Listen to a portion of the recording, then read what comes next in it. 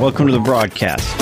Every Arizona homeowner's best friend. Thanks for tuning in. It's Rosie on the house. Your weekend wake-up tradition. Farm living is the life for me.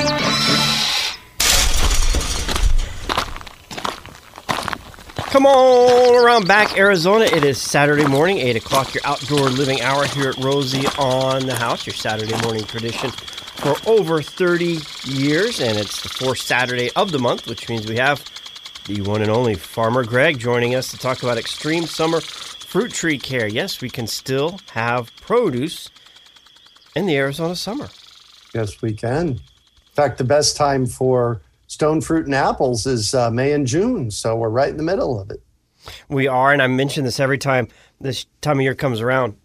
My horses love this time of year because we thin our apple trees by pulling off the baby apples, putting them into a bucket, and then we spread them out. I've got all but one. He will turn up his nose and let those apples rot in his trough. The rest of them, the foaming at the mouth, just this Anna Green apple oozing out of their mouth.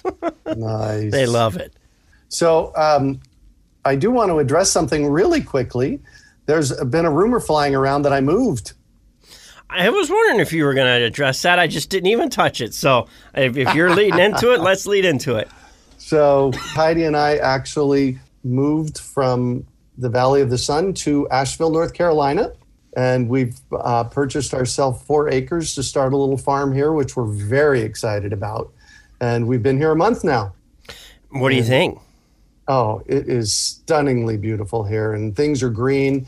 The first week that we were here, we actually planted I called it an Insta garden. It'll be up on my YouTube channel here in the next week or so. But we had gardens in the first week we were here, and I would say that all have tomatoes within about 2 weeks. Very cool. That's how fast things are growing. Yum. And what made you select this destination? Quiet. When I met Heidi 9 years ago, I said, I want to go someplace quiet.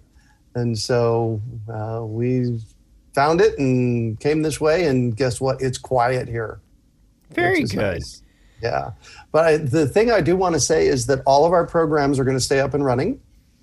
Most of what I do is online education with the Fruit Tree program and our online chats that we do and the classes that we do. That's all online, so that really doesn't matter where I live. And then the Fruit Tree program will continue.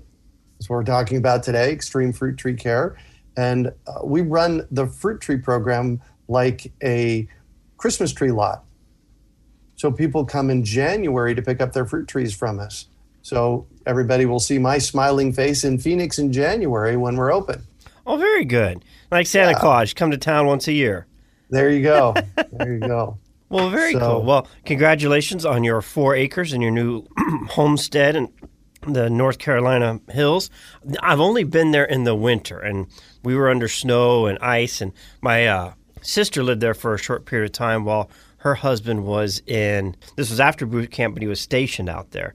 Mm-hmm. And they were there for about 2 years, so we got to sneak out during a winter one year to see it. And even in the winter, North Carolina is a beautiful state. Yeah, and the process for my greenhouse, so I have a place to go in the winter when it is snowing, is underway. Very cool. Really, the big takeaway here is that all of our programs at the Urban Farm will continue. We're going to continue to do the Fruit Tree program and Urban Farm tours and that kind of stuff. And planning a greenhouse so you can grow under snow is probably something you've never done before. Snow? What's that? Yeah, exactly. Well, you will have to adjust to something else that we don't have much of in Arizona, and that's humidity. So it's high during monsoon season, about 40%. We can deal with that. But yeah. Oh yeah, earlier I checked, and it's today it's 75% humidity. All right. Woohoo! So we will see. We will see. Anyways, extreme fruit tree care.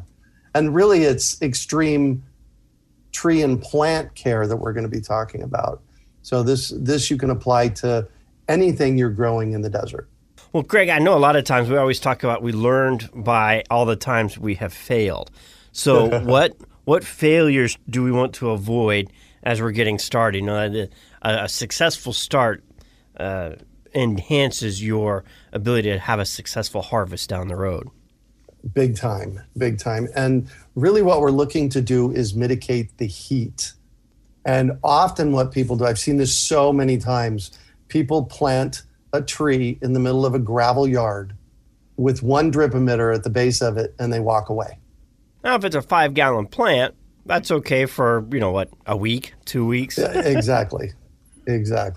So the big thing that I like to talk about is what I call my 6-6 rule. And really what the 6-6 rule is about is mitigating the heat and building healthy soil around the base of your tree. The 6-6 rule is at least 6 inches of woody mulch and a 6-foot diameter basin around your tree.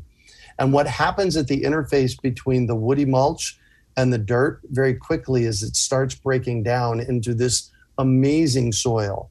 And after a couple of years, what you'll find is that the tree is putting out all kinds of feeder roots up into that woody mulch, and you've got amazing soil that you've built.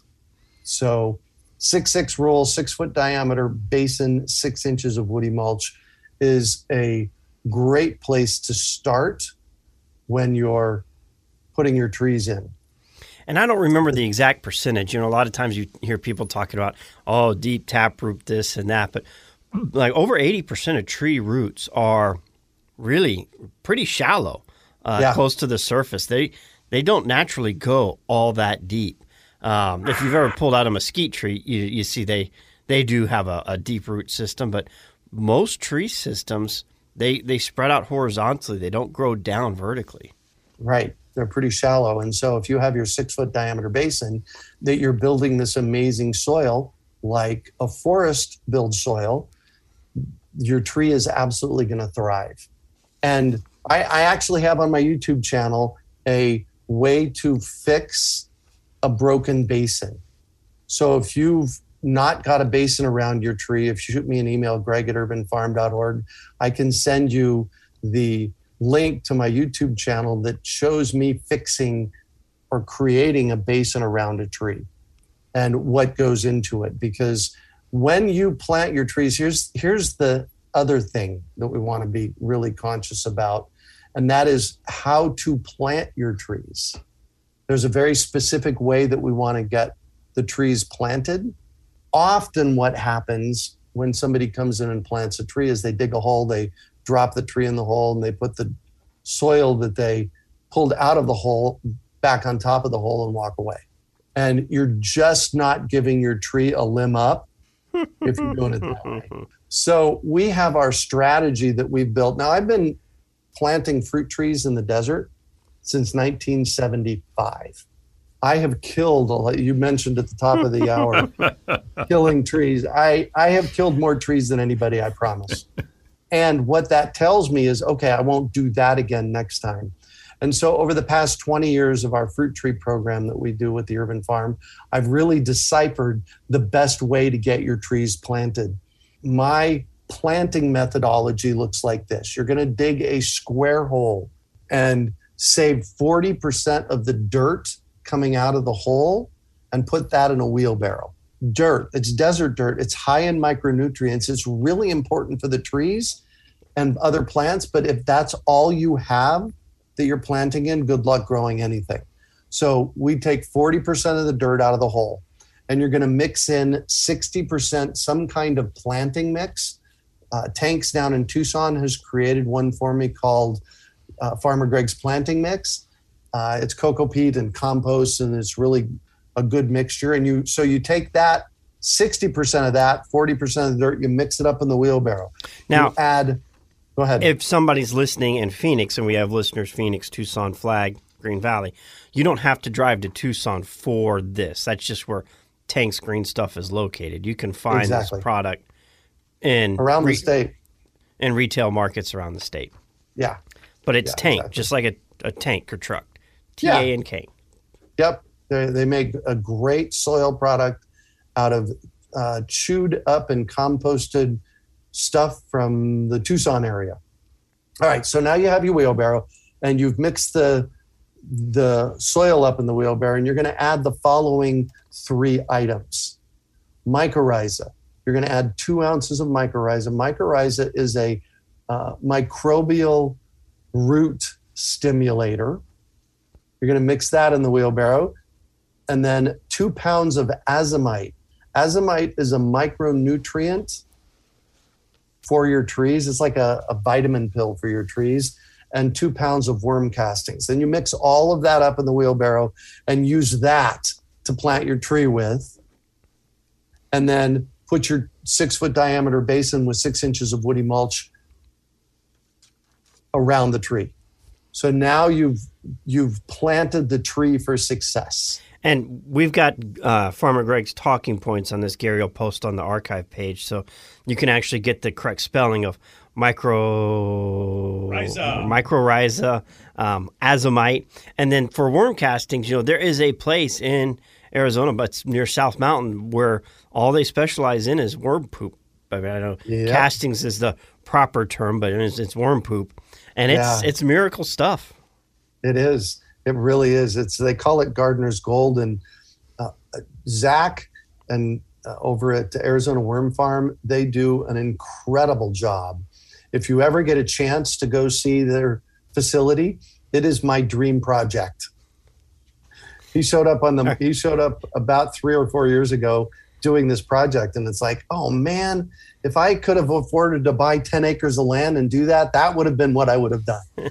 So my neighbor went down there to get started, and he must have, I don't know, 150 square feet now of raised planter gardens. And every time he gets one done, he starts another one. He's going full bore in, and he loves that place. We've got Farmer Greg in studio with Rosie on the house. More to follow this.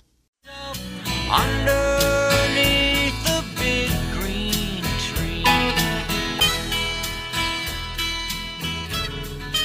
Farmer Greg just took us through his soil recipe for planting trees. Once we have that mixture all together and stirred up just right, what's our next steps, Farmer Greg? And you had mentioned a square hole, and I've talked to a lot of people. No one else has ever heard of that, but you've explained it on the show in the past, and it makes perfect sense when you hear it. It's a cylindrical hole. We usually dig a circular hole or a cylindrical hole. What we have found sometimes with our really, really hard soil here in the desert, the trees can actually become root bound in a circular hole or a cylindrical hole. The roots get to the edge and then they start following the hole around. So the potting soil mixture is so much easier for the roots to grow in. If we're not getting the native soil deep soaked in water, it's too hard for the roots to penetrate, so they just end up going in a circle. And if you get a plant that's been a potted nursery a long time, a lot of times when you pull it out, it's already got a circular root ball system. Yeah, so it just kind of perpetuates the problem. So you finally made the observation, hey, take a square hole. Yeah. Well, and so basically what happens in a square hole, and I didn't come up with this, I heard somebody writing about it 3 years ago. It's not round, so it's square. And if the roots do start growing along the edge, they're not going to make a 90-degree turn. They will continue digging. So one of the ways to help mitigate this is that I always dig my holes and then I put pock marks with a shovel or a pick on the inside of the hole. So that'll help a lot too. So it almost looks like the inside of a gear now, with all those little etch marks all the way around it. There you go. Exactly. And the other really important thing to do when you're planting your tree is to fill the hole with water and do what we call a perk test to see if your soil is going to percolate, if it's going to drain. So if you do that, you dig your hole 2 foot by 2 foot square and 1.5 foot deep, and find that it's not draining after 24 hours. Now, if there's a little bit of water in the bottom, that's no problem. But if it's completely full, like it was at Janice's farm when she started it, you got to dig a deeper hole. So that's what we call the perk test, and that's really important. And it's really easy. Like you said, all you do is take a hose out there, turn it on, fill it up, turn it off, start the timer. So we just talked in the last segment, we talked about what to add to your hole. If you already have your trees planted and you need to fix the basin, that's where the video that I mentioned in the last segment comes in, is, go watch that video. And I talk about how to build the basin, how to add the planting mix, the mycorrhiza, azomite, and worm castings in your basin, how to get your woody mulch in place. So it's not too late. Awesome.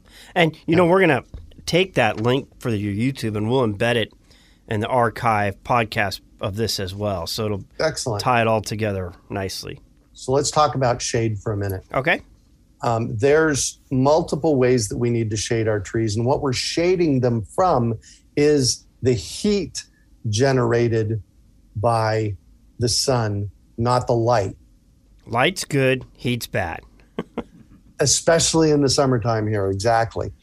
And one of the big things that I discovered maybe a decade or so ago was plant a ground cover underneath your tree. And I suggest two things. We have cowpeas that we give away every season with our program. And it's a nitrogen fixing bean that likes the same kind of watering schedule that your fruit tree likes, or sweet potatoes. And for sweet potatoes, you just go to the grocery store and buy yourself some organic sweet potatoes, let them sit on the counter, and they'll start budding out after a couple of weeks. Cut them in half and plant them in the ground. And those spread out underneath the trees and literally can drop the temperature of the ground underneath the trees 50 degrees. Yeah. That's significant. That's significant. That's the difference between your trees making it and your trees not making it. And we're talking about here shading, you're talking about shading the root system. And, yes. My mind immediately went to the foliage, shading the foliage. But like Eisenhower always says in Talking Trees is, as go the roots, so go the shoots. So if you're protecting the roots, it just helps them better support the shoots. Right. Makes sense. Exactly. And so just like shading your house, when I lived at the urban farm, I had a west-facing wall that was my office. And before I put shade up outside of that wall, the temperature of the inside wall was hot in the summertime. Once I put that shade in place, it dropped the temperatures dozens of degrees and helped with my air conditioning. So we're using that same concept to shade the ground. So step number 1 is woody mulch. Step number 2 is shade that woody mulch. And we've got more advice from Farmer Greg, but real quick, those two, it was cowpeas, and what was the other one you recommended for shade? Sweet potatoes. Sweet potatoes, that's right. And could you do like a vine fruit, like a pumpkin or watermelon or anything like that? Those are harder because they need water more often. These are the cowpeas and sweet potatoes are more on the watering schedule of a tree than the vine. Okay, great. Exactly. Like you said, and this all comes from trial and error and lots of failure. We're sharing you the right? fruits of a persistent man. More right after this.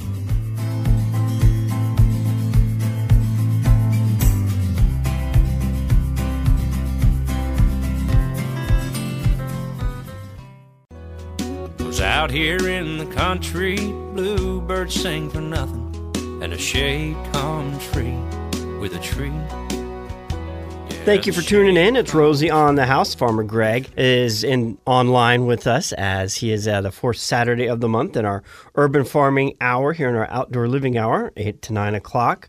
Before we get into home improvement, and we were going through ways to shade your trees, and we've got 2 points down, but Farmer Greg has 2 more he wants to cover before we move on to the next phase of successful tree planting. And so we talked about the woody mulch basin. That acts like a sponge, cools the ground a little bit. We talked about growing a ground cover on top of that. The next thing you want to do is you've seen people paint trunks of trees, right? Sadly. Yeah, exactly. I'm not a great big fan of painting the tree trunk, but wrapping it with a tree wrap the first year until the tree can grow out and shade itself. is really important. So I got a little story to tell, and I can do this because he's not here right now.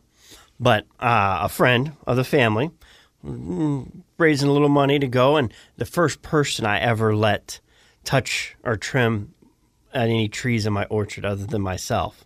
And I said, just trim anything that's touching the ground. That's all I want, nothing more. I came back, and one of my grapefruits looks like something you would see in Sun City. Oh, right. Like, yeah, you trimmed it. So everything that was touching the ground got pruned 3 feet up or something. Oh man, I actually do have tree paint. I've got the natural colored one, so it's not the white blurring one. But that was the first thing I did. I'm like, get the paint out, paint those trunks before the sun can burn them.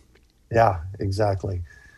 And I'm a big fan of tree wrap. It's just a cloth, and once the tree shades itself, then you're golden. And the reason I don't use the cloth, I prefer it too. Mm-hmm. But if there's neighborhood cats, they love to scratch it with their claws, and so you end up getting a lot of cat scratches, that go through the cloth into the bark. And then it loosens up and wiggles in the wind. Next thing you know, they're playing with it. Despite the dogs, there's still cats that make it through the yard. Oh, there you go. So for whatever that's worth. There you go.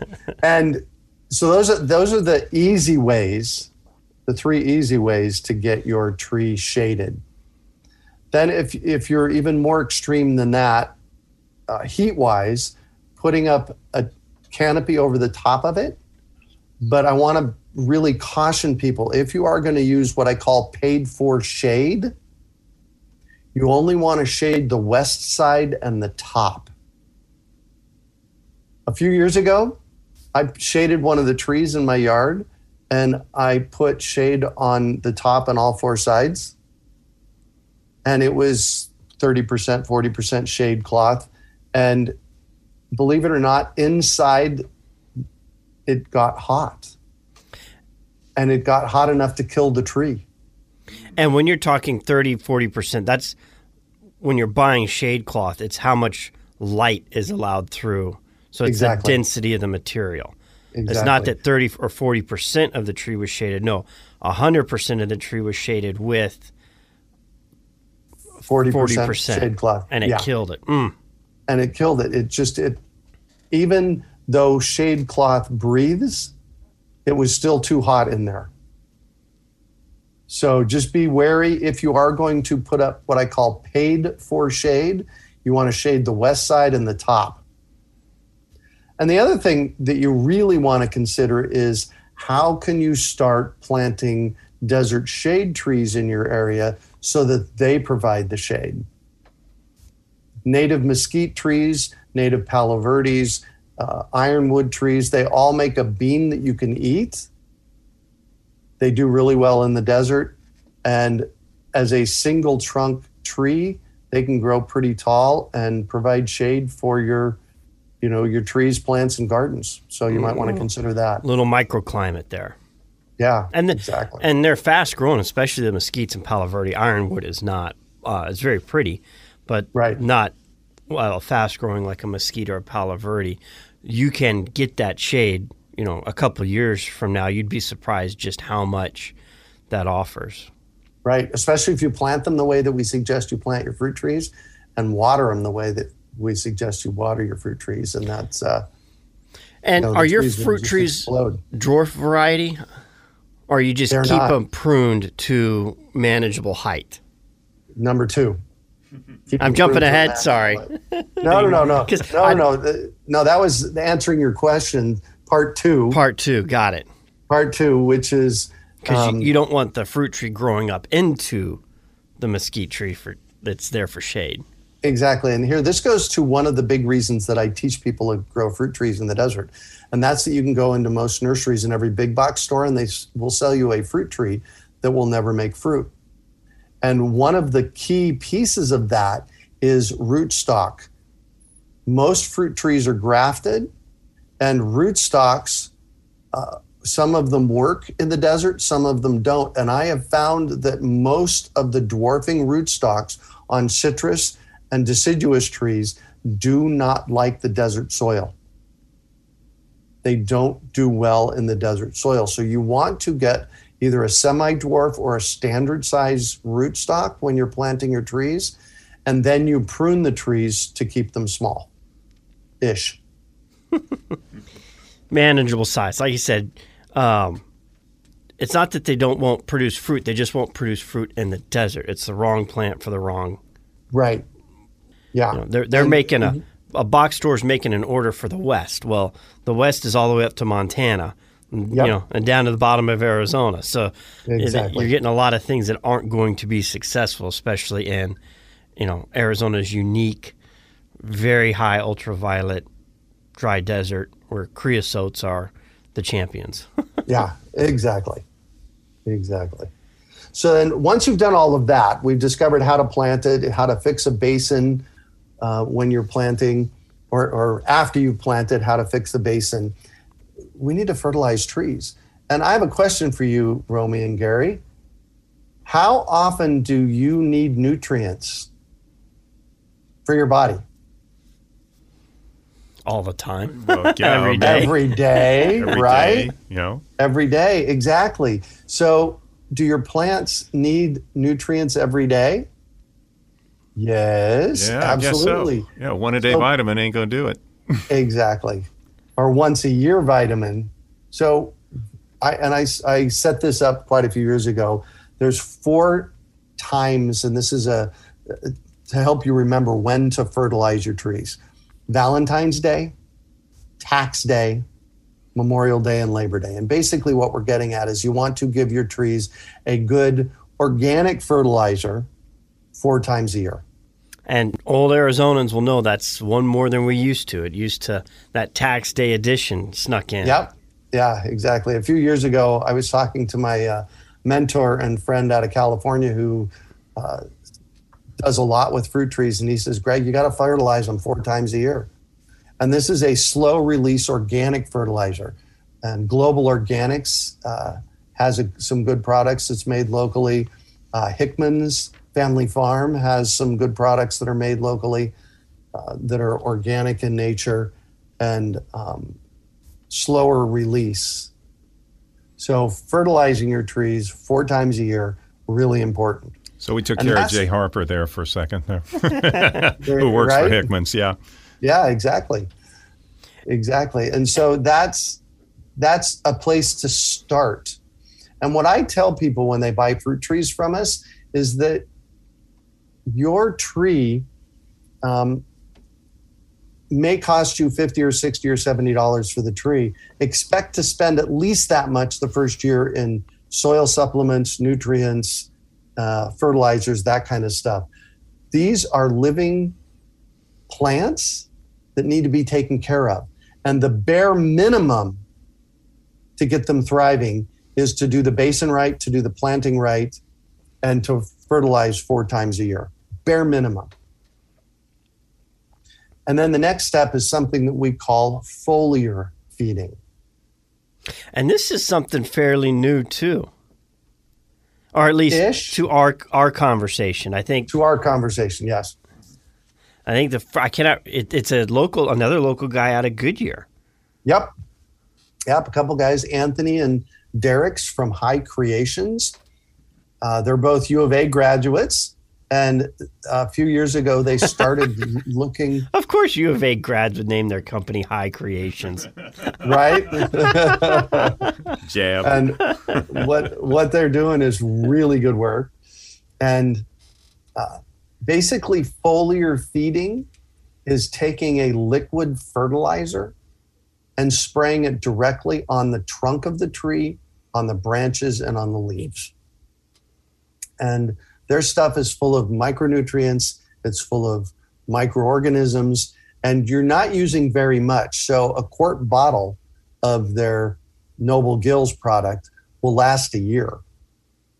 And what I've been doing here is I've been taking a capful, which is a 1/4 ounce, and putting it in a gallon of water and just pouring it on my garden.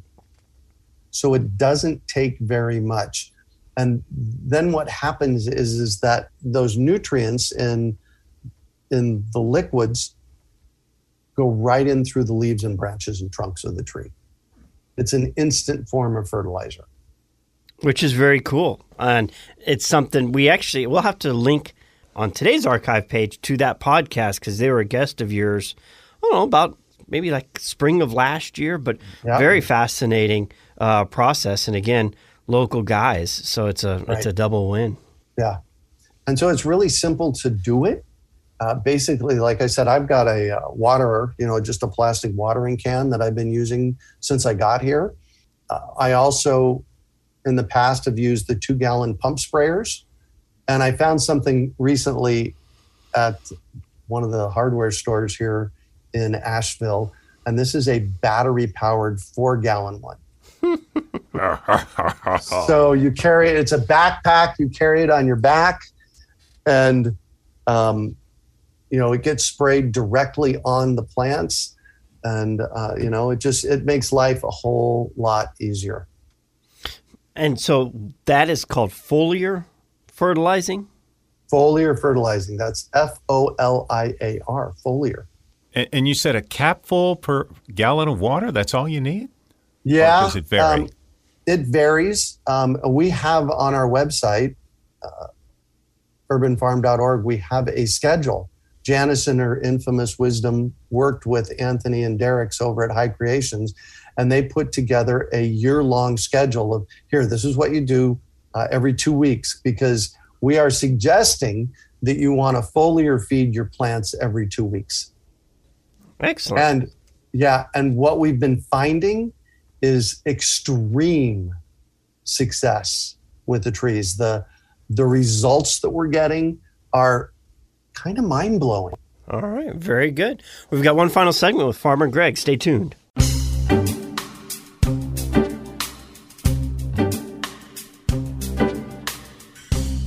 All right, this is the last segment with Farmer Greg, but it's not all that you have going on today. It is Saturday Seed Up.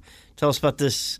Like you said at the beginning, a lot of stuff that you have done now is all moved online anyway. So, right. What's the details for Seed Up Saturday? All right. Well, we do this 3 or 4 times a year. It's called Seed Up Saturday, and what we do is we bring in seed educators. So these are vegetable seeds, open pollinated seeds for your garden, and we talk seeds. So this afternoon we've got an event starting at noon, I think. And you can find out more about it at seedupsaturday.org. Actually, it's starting at 9 a.m. It's starting right after this segment. Hello. And basically what we're doing this Saturday is we're visiting different aspects of seeds, how seed companies work, what's going on with grains around the world. This whole upset with Russia and Ukraine, a significant amount of our grain comes out of that part of the world. So we're having to address maybe shortages of grain coming up. And so we're talking all things seeds here for Seed Up Saturday. And, I just invite you to come and join us. It'll be a 3-hour long event.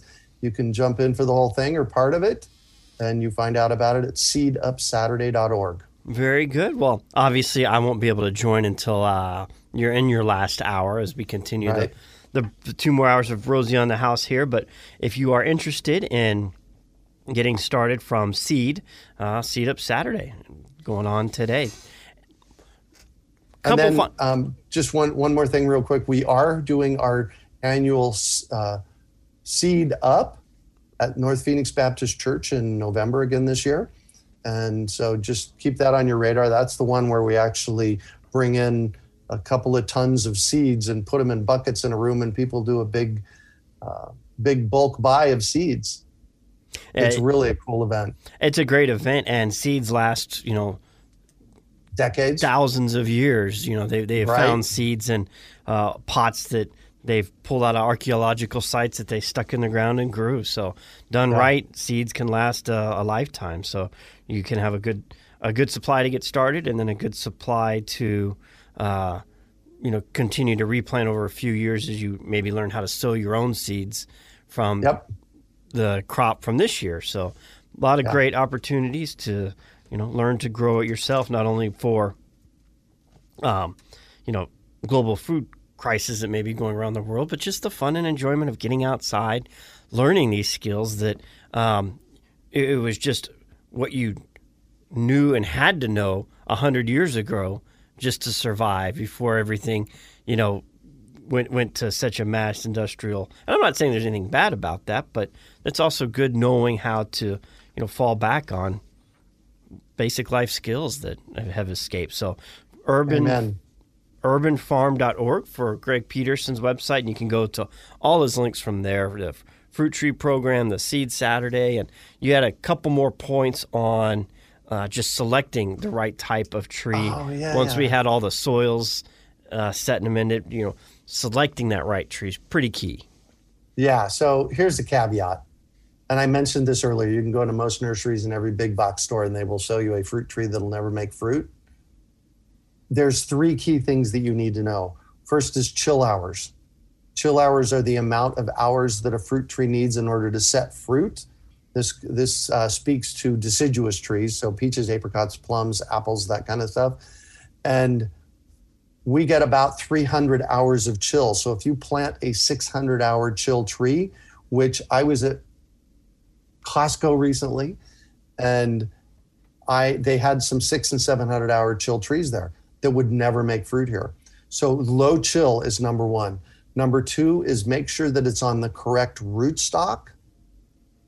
You can get the trees through our program. They're all on the right rootstock, or do your homework. That's really important. And thing number 3 for the soft flesh fruit. So this is grapes and berries and mulberries and apples and peaches and apricots. They need to be ripen off the tree by about July 1st. Otherwise, they have a tendency to cook on the tree. So if you're looking at a tree that ripens in September, good luck with that. Even with the extra shade and done everything right, when you get over 115, it's just, Yeah, exactly. So that's a great tip. Make sure your harvest is there by July 10th. And then really, it's only about a month after that, that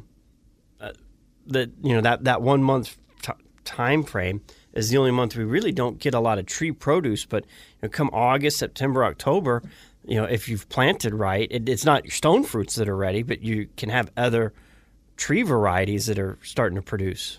Yeah. Figs in the fall, pomegranates in the fall, and in the late fall, citrus.